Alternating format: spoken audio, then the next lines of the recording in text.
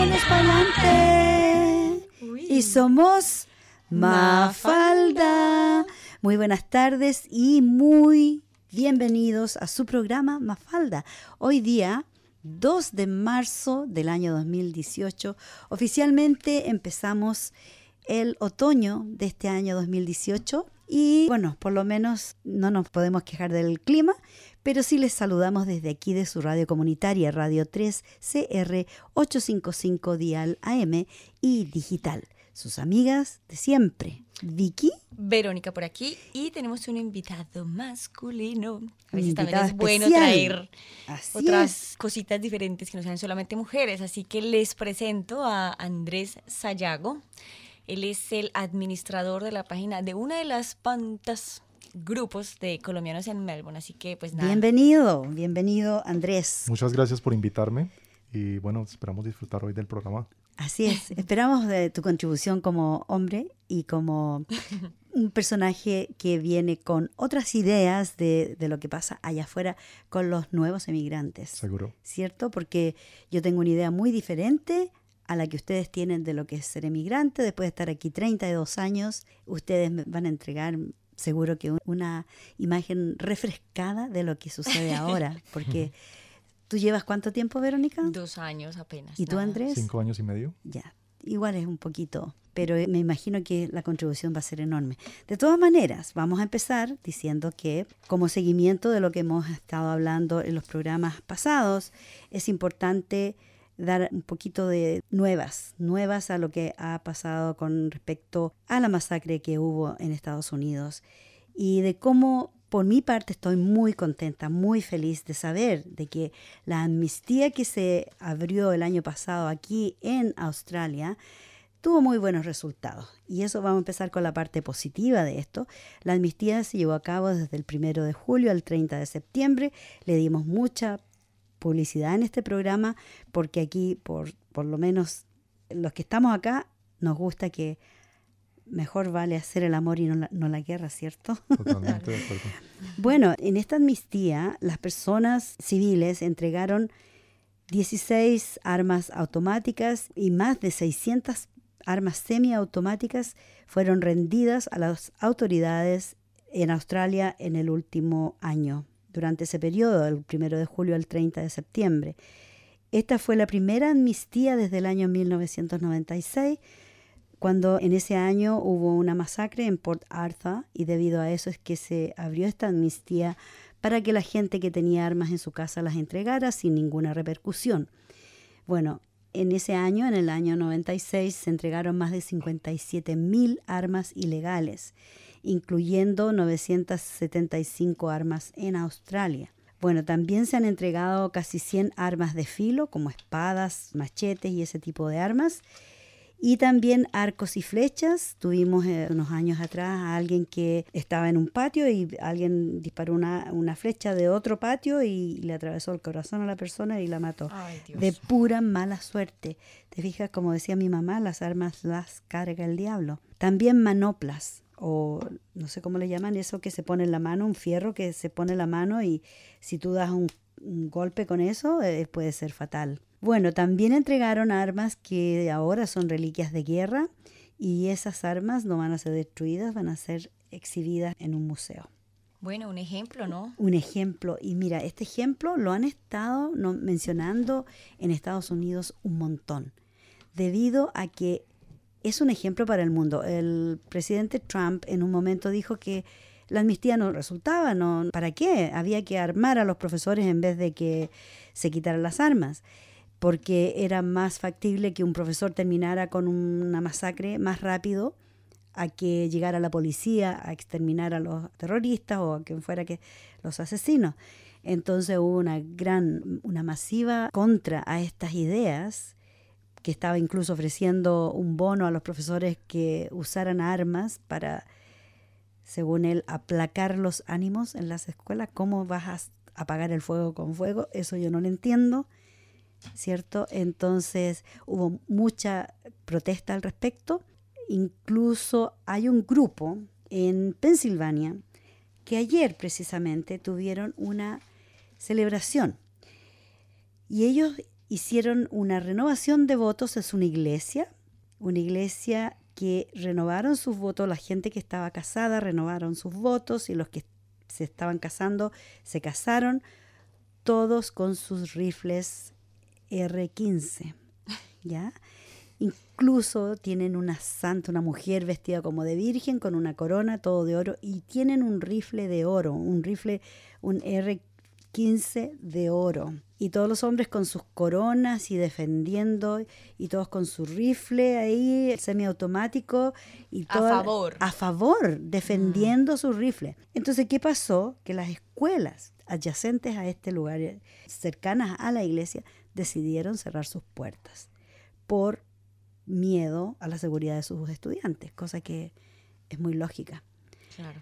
Pero yo todavía no entiendo cómo gente madura, gente adulta, adora sus armas y adoran más sus armas que a su propia gente. Y lo ponen como un pedestal, un arma. Y lo tenían, mira, te juro, salió en las noticias.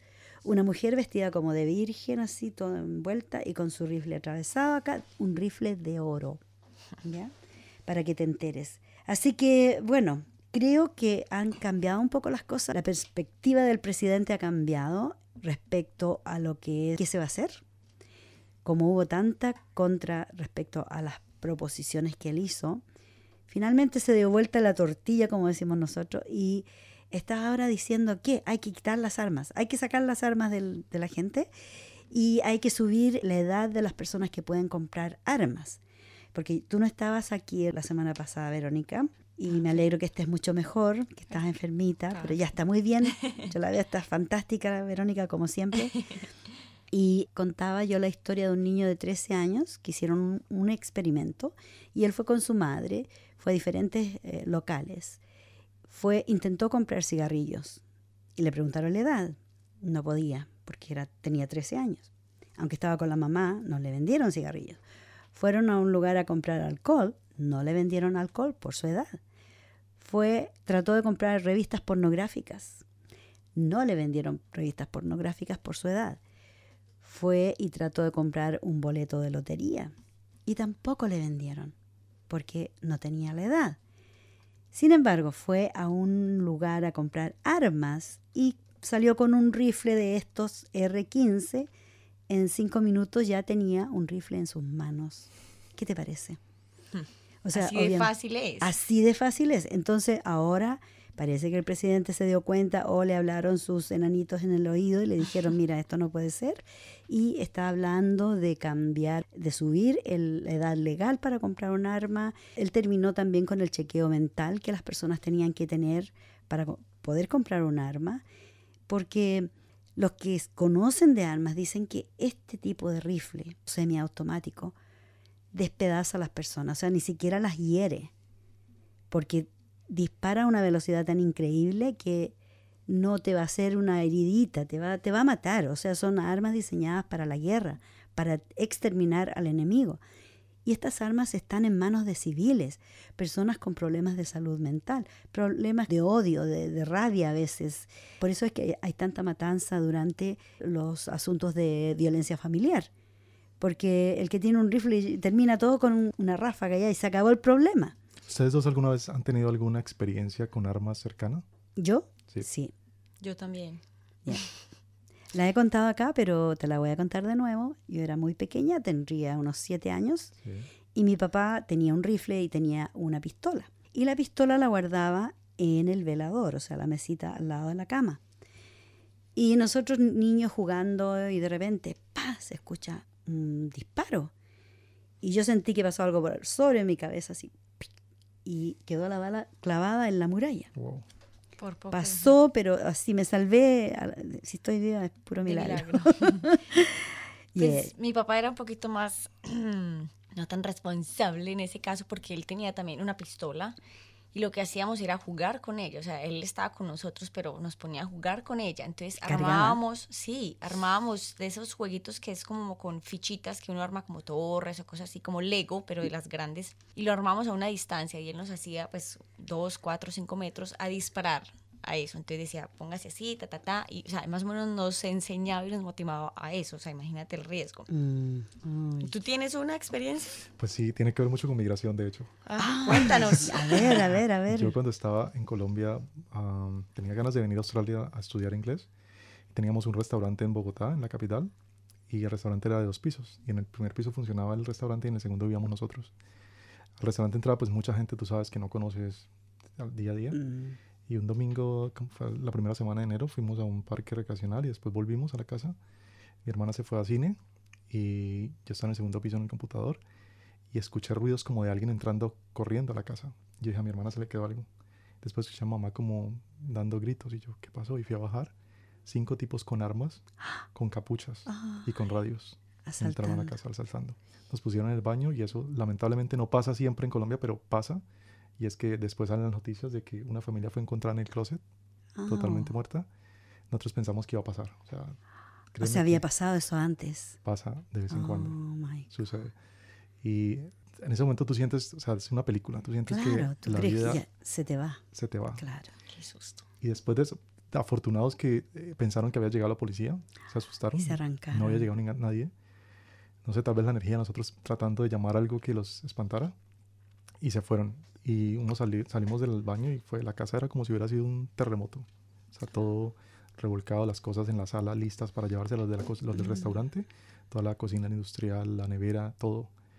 Después de eso, créeme que la vida a ti se te cambia en el sentido de darle valor a las cosas. Sí. ¿Sí? Porque lo material ya No sirve de pierde, nada. no tiene sentido. Mamá estuvo deprimida como unos 6 meses, lloraba casi todos los días y esa fue la razón por la que yo decidí querer buscar viajar a otro país y no seguir más en Colombia, lamentablemente. Pero es traumático, es impactante. Claro. Lamentablemente, bueno, aquí en Australia no se veía mucho de eso, pero últimamente han habido muchas invasiones a los hogares que están más alejados de la ciudad, Sí. donde es más fácil, la gente es más vulnerable porque las casas están más separadas y menos gente alrededor, y a veces han llegado en la mañana, qué sé yo, cuando toda la familia estaba durmiendo, no les importa, y hacen invasiones así como esa, con capuchas y con armas, y se llevan los vehículos, se roban las llaves, se llevan los vehículos. ¿Qué tipo de personas hacen eso? No quiero generalizar, pero bueno, gente mala.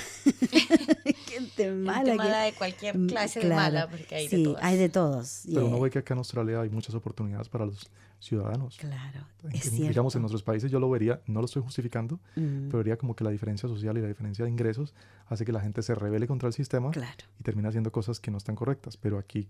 Mira, ha habido mucha controversia respecto a esto porque hay un grupo, no quiero decir que son ellos los que hacen todo el tiempo esto, pero marcadamente han sido nombrados en las noticias como un grupo que se llama APEX, que son africanos de Sudán, y que es un grupo de jóvenes, una pandilla de jóvenes que han estado haciendo este tipo de crímenes.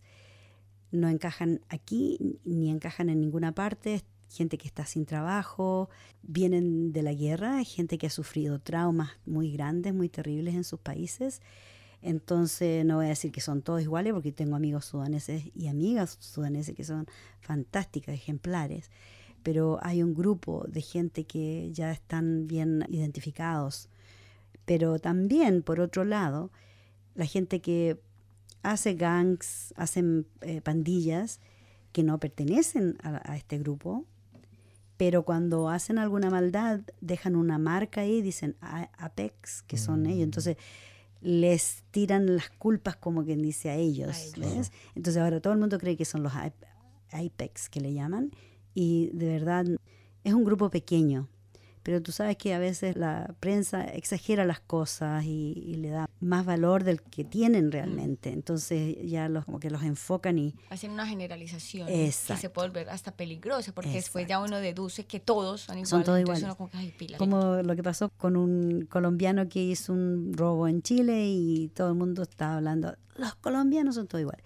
Bueno, los chilenos son bien conocidos por ladrones. ¿Para qué estamos con cosas? De verdad, mundialmente. Mira, aquí llegó a Australia unos años atrás, unos 3, 4 años atrás, llegó una pandilla y mostraron en televisión. ¿Sabes tú qué vergüenza yo tenía de ver el padre y el hijo robándole una cartera a una mujer en la calle. Lo mismo que vimos con el colombiano, sí. Pero esto era una señora mayor y le están robando la cartera y la arrastran a la pobre mujer, a la pobre señora en el suelo.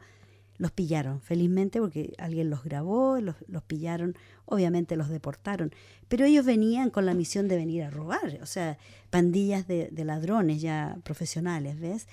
Pero yo no aceptaría que dijeran son todos los chilenos iguales. Yo me sentí muy afectada por eso, porque dije yo, oh, qué vergüenza.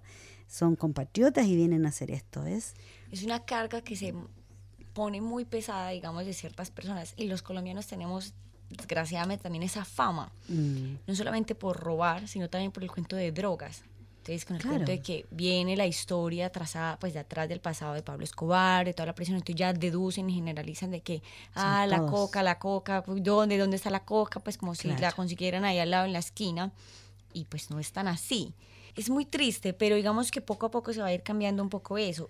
Y, por ejemplo, en el grupo se ve mucho eso, y pues se ve el prejuicio, como, mira, me robaron la bicicleta, y ahí mismo se especifican como, esos seguros son colombianos, o tal cosa, cuando no puede ser necesariamente. Aunque también nos vamos a decir mentiras, que acá hay unos colombianos y unos latinos muy vivos que se quieren aprovechar de otros por la falta de información. Yo supe una historia en las noticias, salió de un colombiano que estaban, ¿qué es lo que hacían? Compraban joyas robadas. Se volvió muy famosa. Y se hizo muy famosa, y eran muy ricos estos colombianos, y muy jóvenes, muy buenos mozos también. Sí. Pero los pillaron. Y esa es la cosa, que cualquier tipo de criminal de cualquier etnia, de cualquier edad, la cosa es que hagan un crimen como eso y no los pillen. ¿Te fijas? Ese es para ellos el desafío. Que siempre me he preguntado, es aquí en Australia, con tantas oportunidades que hay, como la sociedad es muy incluyente. Estaba mirando en el grupo, el 24 de febrero alguien publicó diciendo que le había pasado algo parecido, que estaba esperando mientras le reparaban la moto y se acercaron dos personas y uno de esos le intimidó con un puñal y él comenzó a correr. ¿Sí? Y se metió en una bomba de gasolina, en una estación de gasolina, y el señor le ayudó y luego llegó la policía, pero ¿está degradándose más la sociedad aquí en Australia? Sí. ¿Tú que tienes más tiempo? Yo creo que tiene mucho que ver esto con el uso del ice, la droga ice. Sí. Porque es una droga muy adictiva, cara, es una adicción. Por ejemplo, alguien que usa ice tiene que estar haciendo un top-up o tiene que estar usándolo de nuevo. Al parecer se usa de diferentes maneras. Se puede fumar, se puede inyectar, pero más que todo la fuman, ¿ya? Es como fumar la pasta base, que parece que también se fuma. No sé, no estoy segura. La cosa es que yo fui a una charla informativa respecto a esto porque trabajo con clientes, con gente que a veces se ve afectada por estas adicciones. Y el problema es que cuando no tienen la droga, recurren a cualquier recurso para robar, aunque sea cosas estúpidas que hacen. Roban cajas de las petrol station, tratan de robar, van a los lugares donde saben que hay dinero efectivo. Han tratado de robar las máquinas automáticas donde tú sacas dinero, y de una manera, y como hay cámaras por todos lados ahora, entonces a veces da risa de ver cómo tratan de robar cosas que son imposibles de robar a veces, ¿ves? O a veces se han llevado una caja fuerte o una caja automática y no la pueden abrir porque es sumamente difícil de abrirla. Entonces caen en una criminalidad bien baja, bien pobre, más que todo por la adicción a las drogas. Porque es una de las razones más grandes que existe, como le dicen, el petty crime, el crimen más, como se dijera, lo más pobre, lo más ordinario que se dijera que hacen, pero es precisamente por eso, porque como tú dices, hay oportunidades y el que quiere salir adelante aquí en este país sale adelante. Sí. Hay que esforzarse, las cosas no llegan fáciles. Hay que aprender el idioma, hay que trabajar duro a veces, como el caso de Verónica, ella no puede ejercer su profesión hasta que no tenga una fluencia en el idioma, pero tú tienes esa herramienta ahí guardadita. Hay otros que no tienen nada, entonces optan por lo más fácil, que es robar. Pero la diferencia es que el crimen aquí en Australia, con otros países, las estadísticas muestran más bajo, claro, mucha diferencia. Eso es bien importante. Yo creo que también otra de las razones que se muestra y por qué pasan estos sucesos es por la ignorancia. A veces también, pues no estamos hablando de robo, eso se sabe, que una persona sabe que está mal hecho, pero hay otro tipo de casos donde sin saber la persona comete ciertos errores que acá son ilegales. Por ejemplo, con el cuento de los bonos en los apartamentos, por ejemplo, con información que no es correcta, los salarios.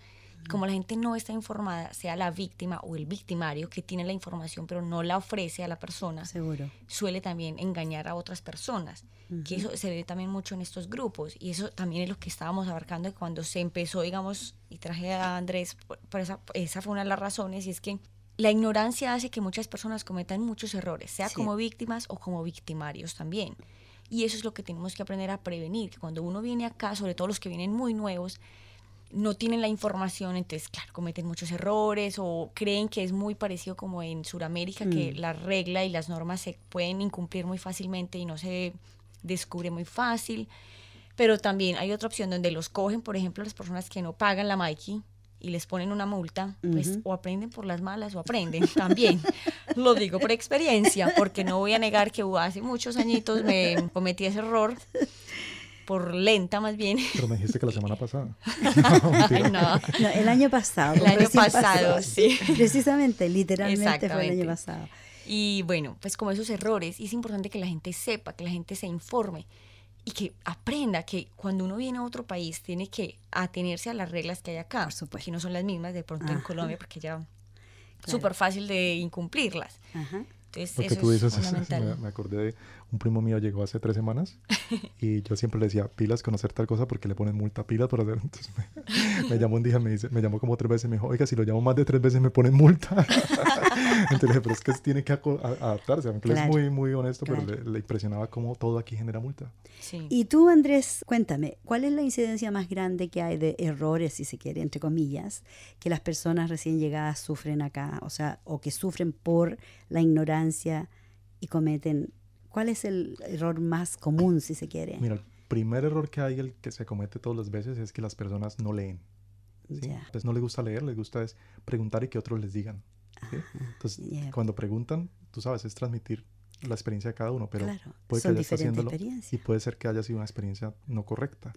Entonces ese es el primer problema, que la persona no lee. Entonces pide información y el que responde tampoco provee un sitio oficial donde esté la respuesta, sino simplemente da su opinión. Entonces en el grupo que yo administro, lo que hacemos es, yo generalmente cuando doy una respuesta pongo es el link de la página oficial del gobierno, ¿sí?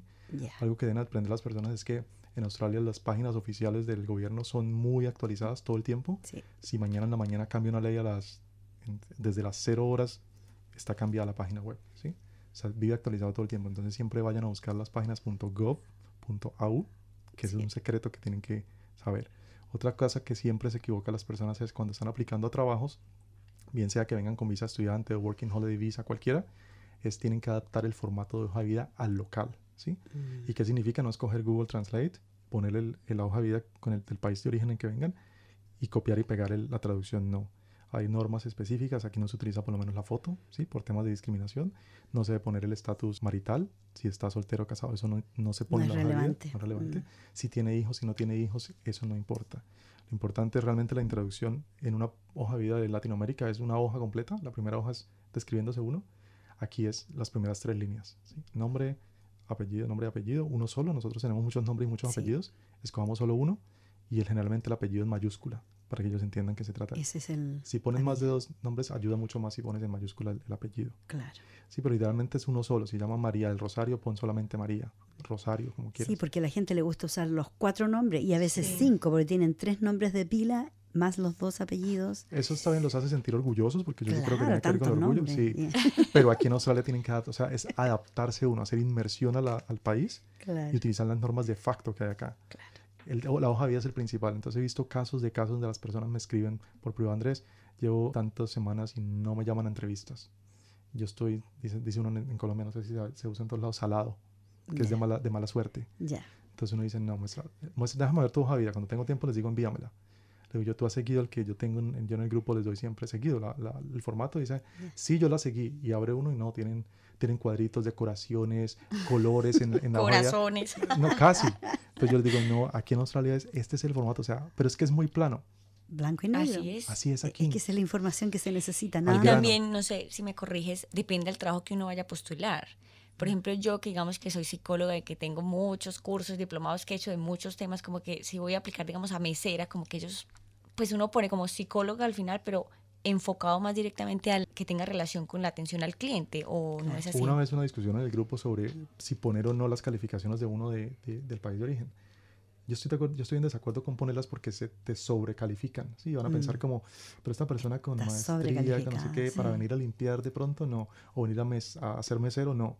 Yo digo Claro. no lo resalte, si quiere póngalo al final, pero no le dé tanta importancia. Es súper importante eso. La experiencia en hospitality, si viene a trabajar en hospitality, es ponga cosas que haya hecho en su país de origen, ¿sí?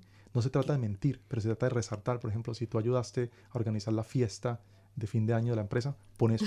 Claro. ¿Sí? Eso ayuda. Eso es relevante al tema. Es importante porque bueno, este al menos sabe cómo se organiza un evento, sabe el tema de tiempo, sabe logística, algo. ¿sí? Claro. Pero hay personas que no, hay personas que mienten, mentir no es bueno. No. Porque los va a llegar a caer. Te van a pillar y después es eventualmente, peor. Sí. Entre personas del área de la industria de hospitality se conocen entre ellos. Claro. Muchas veces se comentan entre amigos. Por dicen, supuesto. sí, ese también estuvo allá y puso no sé qué. Entonces no se cierran las puertas. Y también el web, o sea, el internet. A través del internet te enteras de todo. Sí, total. ¿Cierto? Tú dijiste algo, no poner la foto. Sí. ¿Cuál es el motivo de no poner la foto? El motivo es que en Australia, para evitar el tema de discriminación por color o por aspecto, no se debe poner la foto en las hojas de vida. Si una empresa está exigiendo la foto, se puede denunciar incluso al gobierno. A menos específicamente que sea ya cuando va a contratarse y se necesite para un carnet. Sí, es para algo ya de... cuando ya te han contratado, exacto, te dan la tarjeta. Como manda una foto para tu carnet de acceso y Sí. Pero lo que es entrevista, lo que es llenar un formulario inicial, no debe ir nada. No debe ir. No debe. Sí, no debe. No que no es necesario, sino que no se debe poner. No se debe poner. Excelente, porque estoy ayudando a una chica justamente que me mandó su currículum y tiene la foto. Entonces yo dije, primera vez que me encuentro con un currículum con foto. La foto muy linda, por supuesto, en colores y Photoshop todo. ayuda mucho. Solo si quieres ser modelo, me imagino que es relevante. Algunos utilizamos Photoshop. Pues yo no. No, ella ya aprendió. No, yo nunca puse, pero yo sí pongo al final que soy psicóloga. Ya. Porque además siempre he notado en las entrevistas que como que llama la atención, eres psicóloga, y es como, como que llama la atención porque muestra también que he trabajado con organizaciones, he trabajado con ciertas cosas y es bastante beneficioso. Entonces siempre como que me ha ido bien poniendo eso, pero digamos que en algunos casos no es tan necesario. Y Andrés, cuéntanos, ¿cuál es la página que tú tienes? Se llama Colombianos en Melbourne, pero al final pusimos AU para diferenciarla del resto de páginas. Sí, porque tienen que haber muchas, me imagino. Hay varias páginas. Esta es Colombianos en Melbourne AU. Ya. Somos aproximadamente, vamos ya para los 16,000 miembros. ¡Wow! De esos activos, o sea, que permanentemente están durante el mes participando, son más o menos 14,500. O sea, es un grupo bastante activo. ¿Todos acá, que viven todos aquí en Australia? Pues mira, hay gente que ya ha estado aquí y se devuelve y continúa en el grupo y continúa incluso aportando, ¿sí? Porque hay como un espíritu de colaboración muy chévere, muy bueno entre los miembros. Entonces, el grupo es cero comercial, es decir, el objetivo es proveer información. Claro. Pero no permitimos que una persona o una empresa comience a postear todos los días, no es una vez por semana. Si la persona rompe esa regla, se le llama la atención, porque el objetivo es finalmente colaborarnos con información libre de... Claro, eso yo estuve impresionada en un momento que Facebook era una red social y qué sé yo, y de repente empecé a ver comerciales, que vendemos esto, que vendemos lo otro, y al final casi ya no se veían las caras de las personas ni post de nadie, sino que era casi puro vender cosas. Y de pronto desapareció todo eso.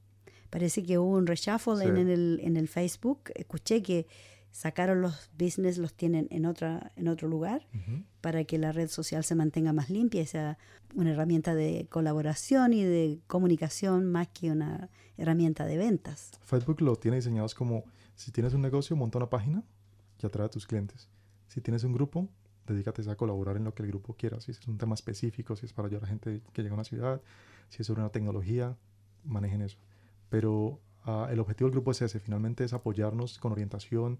Tratamos siempre que el que llega, entre otros, se ayuden a buscar trabajo, a darse consejos, ¿sí? Desde antes del viaje es como cuál es la mejor ruta para llegar a Australia, qué saben ustedes de una visa, si hago escala en Nueva Zelanda, ¿sí? Tengo este pasaporte. Todo eso es el objetivo del grupo. Excelente. Mira, vamos a ir a una pequeña pausa musical y ya volvemos.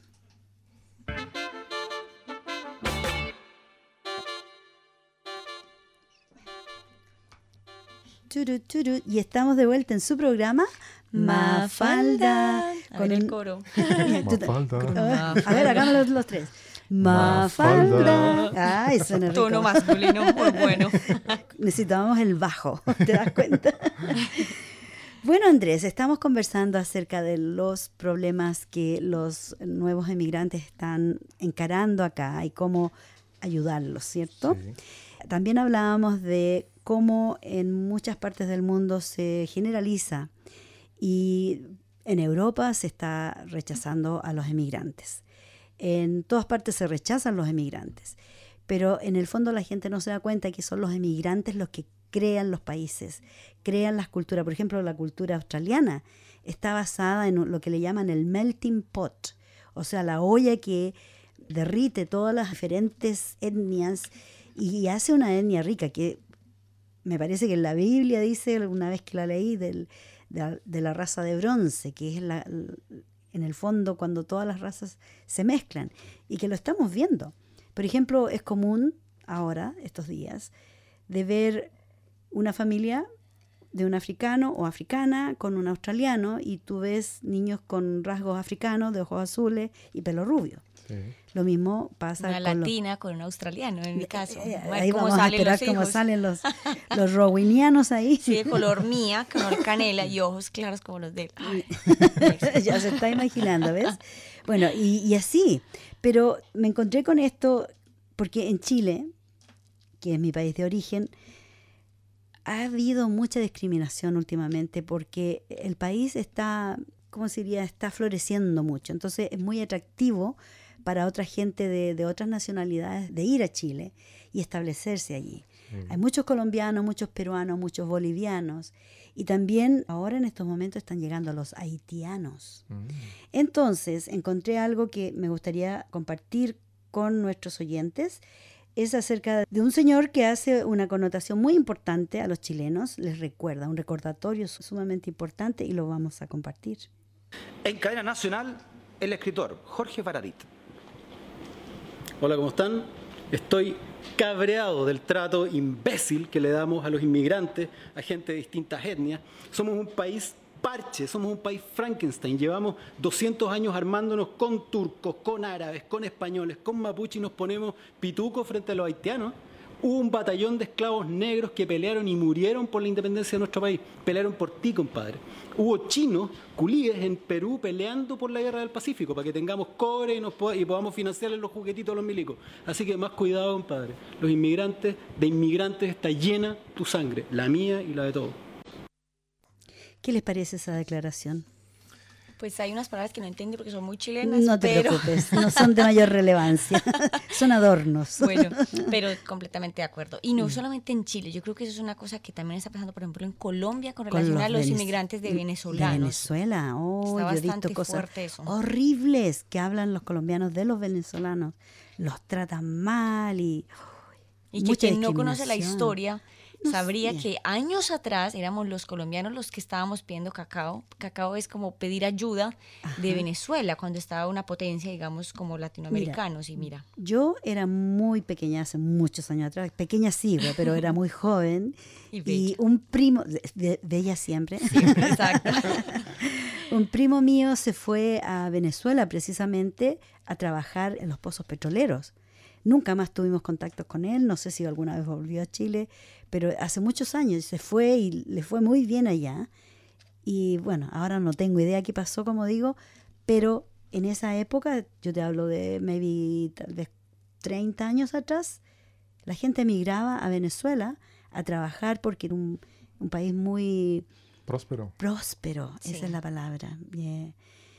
Y seguro que Colombia en su tiempo también lo fue, y todos los países han tenido en un momento su prosperidad, y como lo es Australia en estos momentos, cierto que todo el mundo, además de ser la ciudad más feliz y más vivible del mundo, cierto, que da oportunidades, que es la tierra de las oportunidades.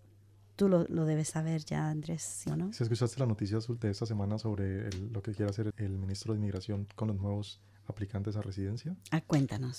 quieren averiguar más el pasado del inmigrante para saber si ha cumplido con sus normas en el país de origen. Entonces los del gobierno, los de la oposición dicen que lo que quieren es discriminar aún más, Claro. y seleccionar Por supuesto. inmigrantes de primera y de segunda categoría. Claro. El gobierno se defiende y dice que lo que quiere es mirar que haya cumplido con las normas de su país. Pero pues... Pero igual cuando tú vienes acá, tú tienes que tener un police check que le llaman, o que tienes antecedentes limpios, Sí. que tienes buena salud, que eres una persona de bien.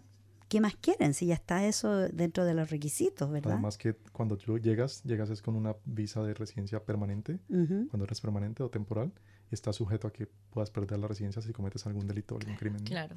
Bueno, de hecho ahora si alguien es acusado de algún crimen, lo mandan de vuelta a su país, los repatrian, o ¿cómo se dice? Sí. Yeah, pero tiene otro nombre. Anyway, los están ¿Deportación? mandando. Deportación, Deportación. exacto. Ayer, precisamente, tengo que viajar por afuera del casino, Docklands, en la calle Spencer Street. Había una cantidad de policías y qué sé yo, gente, mucha bulla. Al parecer era un hombre que estaba borracho y andaba con una mochila y dijo que era un terrorista. Y llegaron policías de todas, patrullas y cantidades de gente, lo detuvieron y ahora lo van a deportar. Dicen que lo van a deportar. Pero era un hombre borracho. Dijo que era iraquí o no sé de dónde y ni siquiera era iraquí. Así que Lo que hacen los tragos. para que veas. Así que no tomen porque se vuelven Bueno, yo les raros. hago una pregunta a ambos. ¿Ustedes creen que acá en Australia también hay como discriminación, digamos, de los australianos por los latinos, o ni siquiera como de acá en Australia hay discriminación, digamos, por diferentes culturas o no? Sí. De mi experiencia, mira, yo trabajé 4 años para diferentes empresas y yo nunca sentí discriminación. No falta el que siempre está, que es un caso aislado, el empleado que quiere hacer como bromas o querer. Yo me acuerdo en Sydney cuando estaba trabajando para una empresa grande y la secretaria era australiana y tenía fobia por los latinos. Y yo no dependía para nada de ella, pero un día sí el muchacho que estaba haciendo cleaning en la noche, yo me lo hice amigo porque yo me quedaba hasta tarde y nos pusimos a hablar. Y al día siguiente ella me dijo algo como, ¿y usted qué hacía hablando con él? Si él es el cleaner. Entonces yo le dije, ¿por qué no? O sea, ¿cuál es el problema? Entonces me dijo, pues no, porque él es el del aseo y usted es el ingeniero. O sea, ¿por qué tiene que estar hablando así? A lo mejor él ni siquiera fue a la universidad. Entonces me dio rabia, obviamente. Me dio mucha ira. Y yo lo que le pregunté fue, ¿y tú qué estudiaste en la universidad? Y ella se volteó y se fue. Muy probablemente ni siquiera fue a la universidad, pero la posición es simplemente discriminar, pero sin ni siquiera tener nada. En concreto de por qué. Y seguro si que fue a la no hay- universidad no va a hacer comentarios de eso, ¿sí me va a entender? No. Mira, ahora que tú mencionas eso, precisamente en uno de los trainings que yo fui, el trainer contó la historia de una clase, no sé, de filosofía, de algo, donde una de las preguntas en un test, en una prueba, era ¿cuál es el nombre del cleaner o del portero del edificio? Y todos perdieron esa. Todos Nadie sabía. perdieron. Entonces, la moraleja de la historia es que no importa que sea el decano, la cabeza más alta, o la persona que hace el aseo, tienen el mismo valor. No porque ese hombre gane 1 millón al año y el otro gana, qué sé yo, 10.000 al año. Son seres humanos igualmente. Y como seres humanos todos tienen un valor. Además, porque aquí en Latinoamérica la mayoría de personas que vienen acá, incluyéndome a mí, porque yo he hecho cleaner, tenemos una profesión. Y lo que hacemos acá es, digamos, trabajar en esto para, digamos, tener una vida, aprender inglés, o sea, para crearnos un futuro. Es el comienzo. Exacto, y es una oportunidad que muchas personas que, mira, tienen profesión, tienen posgrados, o sea, tienen unas buenas carreras y vienen acá con una intención específica de aprender inglés o de hacer una vida acá, y nos toca, digamos, por el inglés, por muchas razones, ese tipo de trabajo. Y es muy importante como que valoren eso también, y pues la historia que me cuentas... Yeah. me Pero pone- hay muchos casos. Yo también conocí a otra persona, él es de South Africa, Yeah. y un día estamos hablando sobre, no me acuerdo que estamos en un grupo de amigos y me preguntó algo, ¿y tú de dónde eres? En inglés. Y me dijo, yo le dije, I'm from Colombia. Entonces me dijo, so you also work for a Mexican taqueria. Sí, O entonces, sea, te calificaban al sí, pero es un enseguida. comentario que yo sé que es broma, pero de todas Claro. maneras es estigmatizante. Pero ¿no? exacto, es discriminatorio. Mira, acá tuvimos un Meya, que es el alcalde Sí. de la ciudad de Melbourne, que justamente ahora tuvo que renunciar porque tuvo unas acusaciones de acosamiento sexual o abuso sexual. Sí. 3 mujeres dijeron, este hombre abusó de nosotras, y él renunció. Tuvo que renunciar. Era insostenible su posición y qué sé yo. Bueno, este hombre a mí nunca me gustó porque en una oportunidad él dijo, yo estoy cansado de pasar por la calle Burke. Burke es casi la vena del centro de Melbourne, y escuchar esa música andina ya me tiene enfermo. Latina. Andina. Esas pan flute, las zampoñas. Oye, mis amigos tocaban ahí todo el tiempo y se llenaba, pero era un mar de gente que estaban todos ahí mirando cómo tocaban el charango y la zampoña y los sonidos de la música andina, que son fantásticos, te elevan. Pero él estaba reclamando que y por eso iba a cortar los permisos para los que hacen busking, la gente que está tocando en la calle y viven de las monedas que las personas que pasan les dan. Entonces me molestó mucho, así que ves, karma, ahora pagó, lo echaron por abuso Pero fíjate sexual. que casi siempre esas personas que expresan ese como odio, no sé qué, resentimiento, siempre terminan envueltas en algo. ¿Viste lo del comisionado de policía? Oye, también. Y que el cargo que tenía, ¿no? Que era precisamente... Bueno, yo no tengo muy claro, sé que él tuvo que renunciar porque dijo algo que no era apropiado, no sé lo que dijo, no. Él era el encargado en la policía de evitar el racismo y... imagínate eso. Y evitar que en la policía hubiese ese tipo de situaciones, gente que hiciera qué comentarios. horrible. Utilizaba un seudónimo en internet con el que hablaba pestes de todo el mundo. Entonces los medios, creo que fue, no me acuerdo cuál medio de comunicación fue, que publicó. Lo pillaron. Y le tocó aceptar en la corte. Y luego descubrieron un poco de cosas que había hecho con ese seudónimo. Le tocó renunciar y yo creo que le va a tocar alguna pena. Con justa razón. Imagínate Totalmente. qué cargo. Supuestamente el ejemplo que tiene que dar y... nah. Exacto. Es como el caso, no sé si ustedes vieron, de una política del Partido Liberal, Sí. que ayer tuvo un rant, le llaman, que se puso a hablar y a decir que si ella hablara de las mujeres que trabajan, las mujeres jóvenes que trabajan en la oficina del señor, del líder de la oposición, Bill Shorten, que si yo las nombro, ella fue la ministra de la mujer hace poco, ¿ya? Y ella estaba hablando, ¿cómo se dice? Difamando a las mujeres jóvenes, como acusando a Bill Shorten de que algo pasaba ahí, como lo que pasó con el señor Barnaby Joyce, como haciendo un paralelo, pero al final se tuvo que retirar lo que dijo, pero aún no se ha disculpado con las personas, con el personal que ella atacó de puro gusto.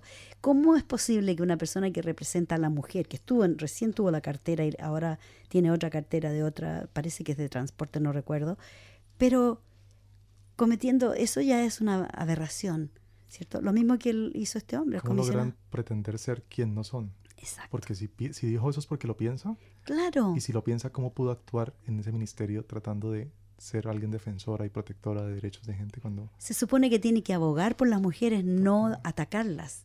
Totalmente. ¿Ya? Ahora, a las mujeres ya les cuesta bastante obtener cargos altos o de cualquier tipo en la política. El gobierno que tenemos tiene una cantidad así, un puñadito de mujeres en cargos importantes. La mayoría son hombres, un club de hombres.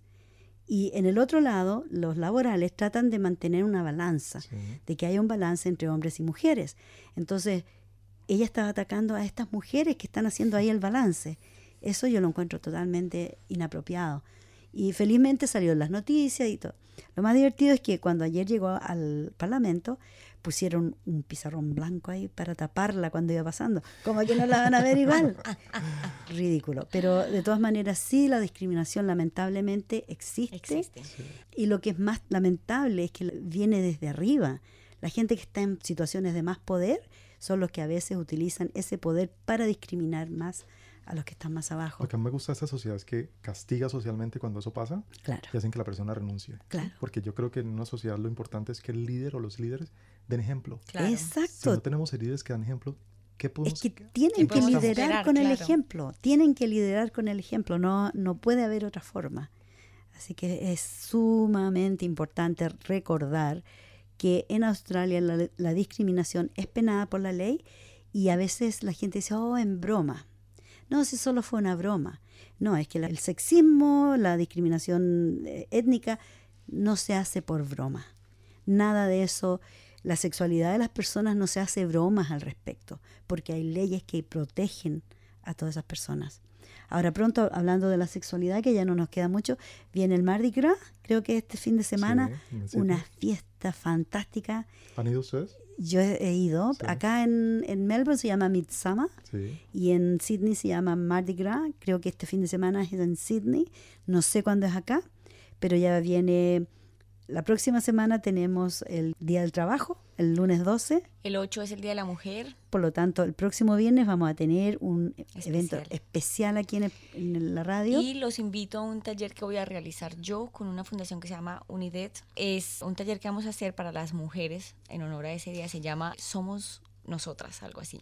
Ya. Lo voy a hacer yo, es cortico, es como de 1 hora y hay como un lunch, etcétera, ¿Y a qué hora etcétera. es eso? El jueves al mediodía. Ya. Sí. Lo que podemos hacer es dar el número de la radio y nos llaman las personas que se interesen al 9419-8377 y a ver si Verónica en ese momento ya va a tener la dirección para dárselas por teléfono. También les recuerdo que el día 8 de marzo, el Día Internacional de la Mujer, un día muy sumamente importante, la Radio 13R dedica 24 horas de programación de mujeres y para toda la comunidad. Escuchen, hay programación por todo el día. Acá tenemos el programa, es sumamente largo, muy temprano en la mañana, desde las 12 de la noche actualmente. Empieza de las 12 de la medianoche hasta las 12 del día de la noche siguiente. Tengo aquí la información, es de 12 a 1:30 de la tarde, es en Suite 107 por Hampstead Road. Hampstead, ¿dónde, en qué parte? ¿En Sunshine? No, en Maidstone. Maidstone. Maidstone. Ok. Es ahí, entonces es gratuito, voy a estar ahí, es un taller muy como para conectarnos con nosotras mismas como mujeres. Y a celebrar el Día Y a Internacional celebrar, de la Mujer. claro. Y en nuestro programa especial vamos a hablar precisamente de cómo llegamos a este día, por qué y cuándo y todos los detalles. Bueno, Andrés, muchísimas gracias por venir. Ha sido Muchas muy gracias por invitarme. importante tu contribución como casi recién llegado, como latino que está haciendo algo muy importante para los recién llegados, la gente que está un poquito perdida a veces, porque hay mucha gente que llega acá, saben todo cómo llegar, pero una vez que llegan no saben dónde ir, a qué Y atenerse. nosotros llegamos llenos de miedos, Claro, no leemos. Es una Exacto. combinación, una mezcla muy peligrosa, Mala. entre comillas, para claro, las personas. claro que sí. Así que la cosa es leer, informarse. Acudir Y- a grupos de Facebook que ayudan mucho a preguntar y Exacto, hacer contactos con latinos. Eso sí, evitando hablar español todo el tiempo, porque la idea es mejorar el inglés, exacto. pero tener personas que la colaboren a uno con Y información. lo más importante, que sintonicen su programa Mafalda. Mafalda. Todos los viernes desde las 6:30 hasta las 7:30, aquí en su radio comunitaria, Radio 13R855, Dial AM. También tenemos una página de Facebook que se llama Mafalda Programa Radial, toda una palabra. Y los placeres de Lunax, el mío. también, Verónica también tiene su página y lo tuyo es... Grupo Colombianos en Melbourne AU, Ya, eso en Facebook. en Facebook. Sí. Ya, ahí se van a enterar de todas las actualidades, qué está pasando, qué se está proyectando. Hay mucha información, así que ojalá este programa les haya encantado como me encantó a mí. Y Andrés, estás muy bienvenido de volver y traernos las nuevas de Muchas tu gracias, por grupo. aquí estaré otra vez Seguro, hablando con ustedes. sería bien rico. Verónica, nos encontramos el próximo viernes para celebrar el Día Internacional de la Mujer, mujer. International Women's Day. Y nosotros, bueno, nos despedimos con un abrazo gigante para todos ustedes. Mañana van a ser 31 grados. Ay, La plan playa. playa. ¡Qué rica la playa! Hay que ir a la playa. Así que allá nos vemos en playa. cualquier playa que sea. Allá vamos a estar, disfrutando el sol, la Pregunte arena. por nosotras. ¿Dónde están las mafaldas bronceadas? Y ahí estamos. Ok, nos vamos. Chao, chao. Chao. Chao.